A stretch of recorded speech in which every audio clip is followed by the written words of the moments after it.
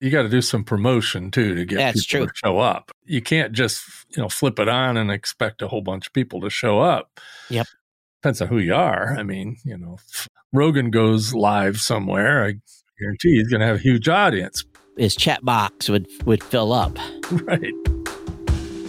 You're listening to Podcast Insider, hosted by Mike Dell, Todd Cochran, and Mackenzie Bennett from the Blueberry team, bringing you weekly insights, advice, and insider tips and tricks to help you start, grow, and thrive through podcasting, all with the support of your team here at Blueberry Podcasting.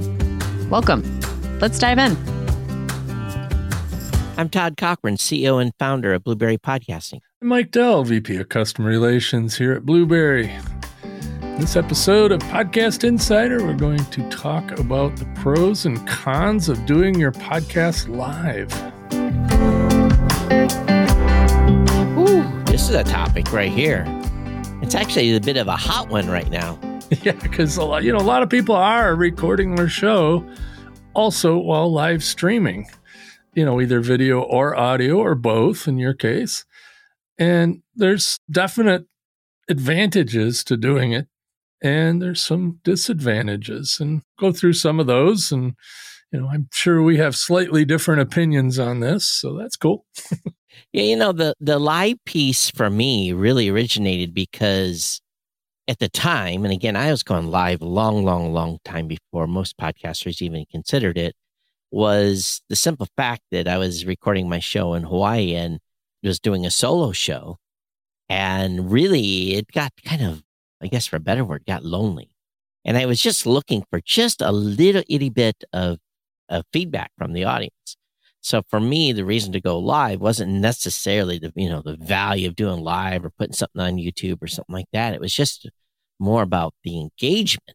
So for me, I think one of the main reasons that is a pro for me, even to this day, is the increased audience engagement, where handful, and it's usually a handful of listeners or viewers can come in and make a few comments, and it allows me to interact with them just a little bit.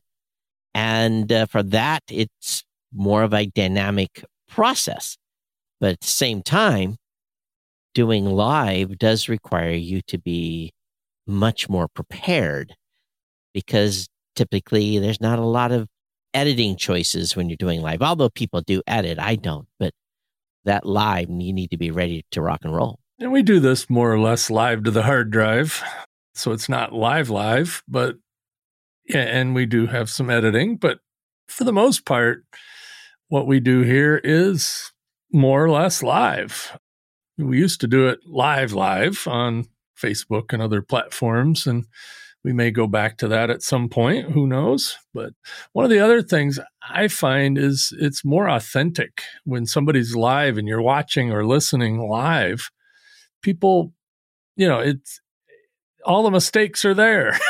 That's right. Nothing can be cut. Well, you get to see the show before the cuts happen. Yeah, you get to see the sausage being made. And there's something cool about that. So, but we don't do a lot of editing on our personal shows. I know you cut the ends and level it and call it good. I do. And I maybe slightly edit more, but not much. But you definitely get instant feedback. Yes. It's a pro. Again, if you have a lot of people doing live, don't have anybody even watching. They're not getting that feedback anyway. So I would say if you're trying to do live and live like YouTube live or something to that effect, and you're not getting feedback, then why even stream it? Why even do that? So, but the instant feedback is nice to get a little commentary back and forth. Well, you got to do some promotion too to get people to show up. You can't just, flip it on and expect a whole bunch of people to show up. Yep. Depends on who you are. I mean, if Rogan goes live somewhere, I guarantee he's going to have a huge audience. His chat box would fill up. Right. So it's all a relative thing. If you're relatively unknown in podcasting or, in your subject area, it might take a little bit of promotion to get it going. But once you do get it going, even one or two people in the chat room while you're recording, giving you some feedback is great motivator. Another thing too is sometimes people ask questions. And while I don't actually ask for questions, sometimes people do ask questions. And that's where you have to have one eye on the chat box to kind of keep an eye so that you can keep that in there timely. I've kind of lost track of the chat box and come back and responded to a question that would have been a better fit 15 minutes earlier. So that can be a bit of a challenge. Yeah, don't let it distract you either. Sometimes people do live totally enamored with the chat room. Right. And not actually doing their show anymore. And they're forgetting about that audience that's listening as their primary audience. Because again, don't you got to focus on the 99%, not the 1% that may be in the live chat room. And live shows can also build community because, there are people, like I look at one of our friends, he does the Saturday evening wine stream, where he drinks a bottle of wine and talks about all kinds of diverse stuff. And he has quite a batch of regulars now. And, he gets to interact with them and all that. And there's a little bit of a community built up around that show because it's live. Now he puts it out as a podcast later and a YouTube later. And that's great. But, that's what live is all about, is to get that community going. I could never do a wine show. All wine tastes the same to me. Yeah, I'm not one of those people that can smell it and tell you the 5 different, things that are in it and how long it's aged. And you might learn though. To me, either it tastes good or it doesn't. One or the other.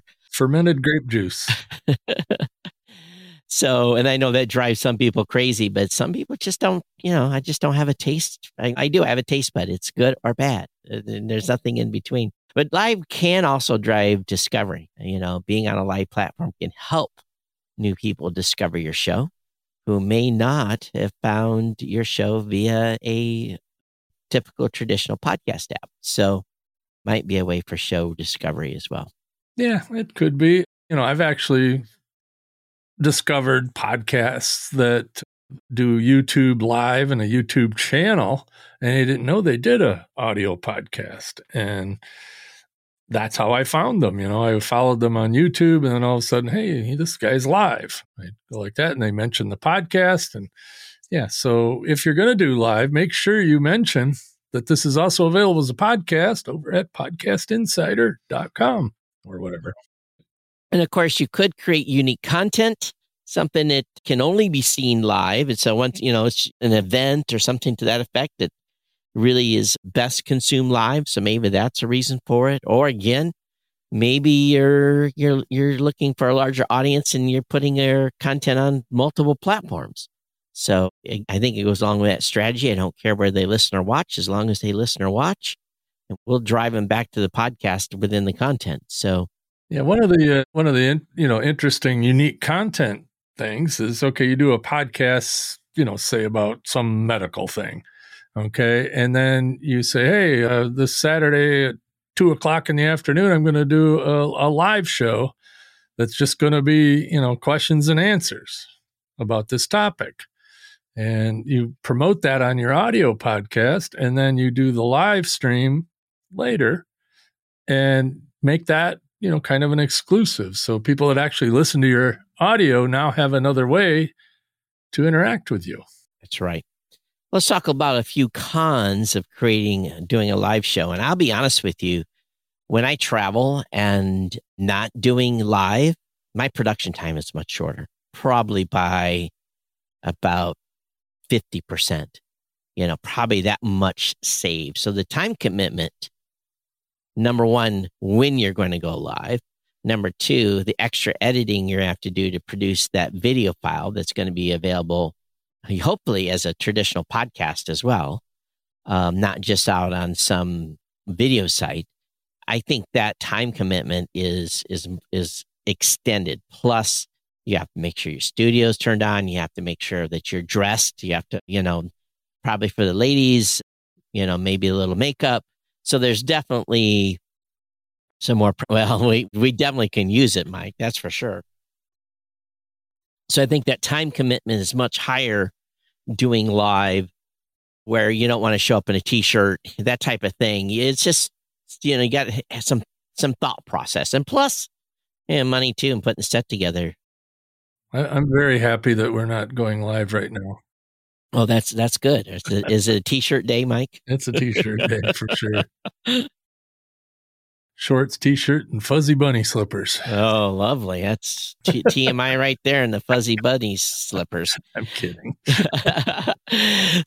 Also, technical issues. There's been many a time when I got ready to hit the button and something is like not ready to go. And it's like, so I'm kind of under my breath cursing for 5 minutes and get everything on. And then you're kind of like, it really upsets the flow, and then you feel rushed and you're making apologies that you're late to coming online. And so the tech issues can be an issue. It's getting easier. That's the nice thing about it. That's why more people are doing it. You can't really edit mistakes. We talked about that before, but as you're podcasting live or doing a live stream of a podcast recording, I guess would probably be the better way to put it. You screw up something, it's there. It's in the live. Now, you can edit it out for later distribution, but, again, that's maybe a pro because a lot of people like to see you screw up. So, But at the same time, I think some podcasters that edit a lot, that move pieces of their interviews around and shuffle things up, that really is not possible. You have less control over the flow. And this is where the show prep, this is where I truly believe the value, again, there's a pro and a con. Pro is if you're going to do live, you're going to become a much better and much more organized content creator. It's just a fact. Out of necessity. Yeah, because you want that flow to kind of go the way you want it to go. But you have less control over that flow, no matter what, because your guest can take you down a path maybe you didn't want to go. And if that was an audio only podcast, you don't care. You cut that out later. You get rid of it and then restack it. In live, it's not that easy. And plus, if you're live, you're live. People get to see that original content. And you get to see, like you said, Mike, the sausage being made. So I think that you have less control of the show when you're definitely live. Yeah. And then, last thing on the cons list here is privacy concerns.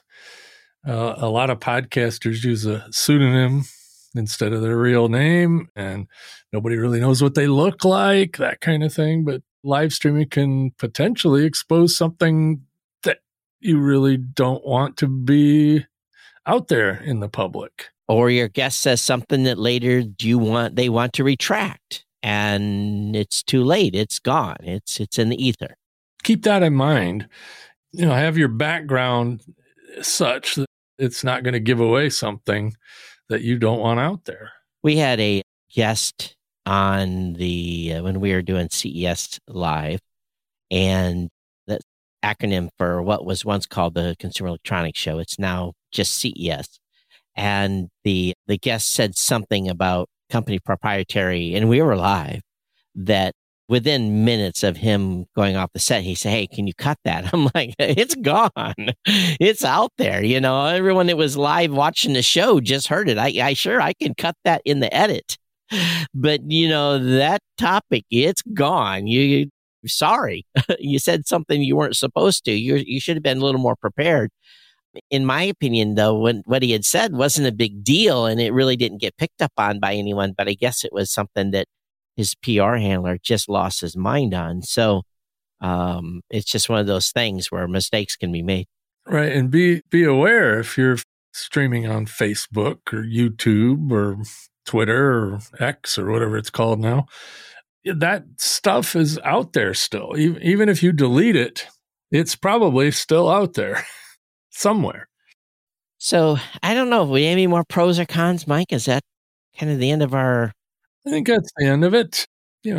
Best option just depends on your goals. What do you want to do? Do you want to have a scheduled time? And do you want to have to clean up to get on camera?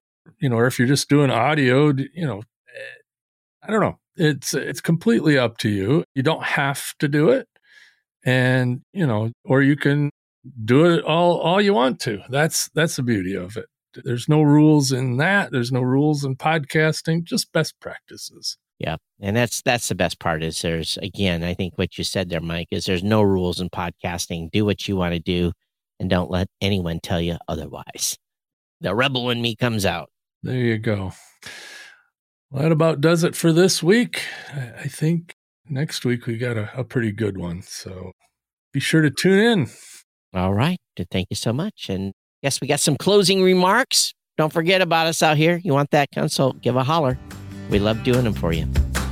Thanks for joining us. Come back next week. And in the meantime, head to podcastinsider.com for more information, to subscribe, share, and read our show notes. To check out the latest suite of services and learn how Blueberry can help you leverage your podcast, visit blueberry.com. That's Blueberry without the E's, because we can't afford them.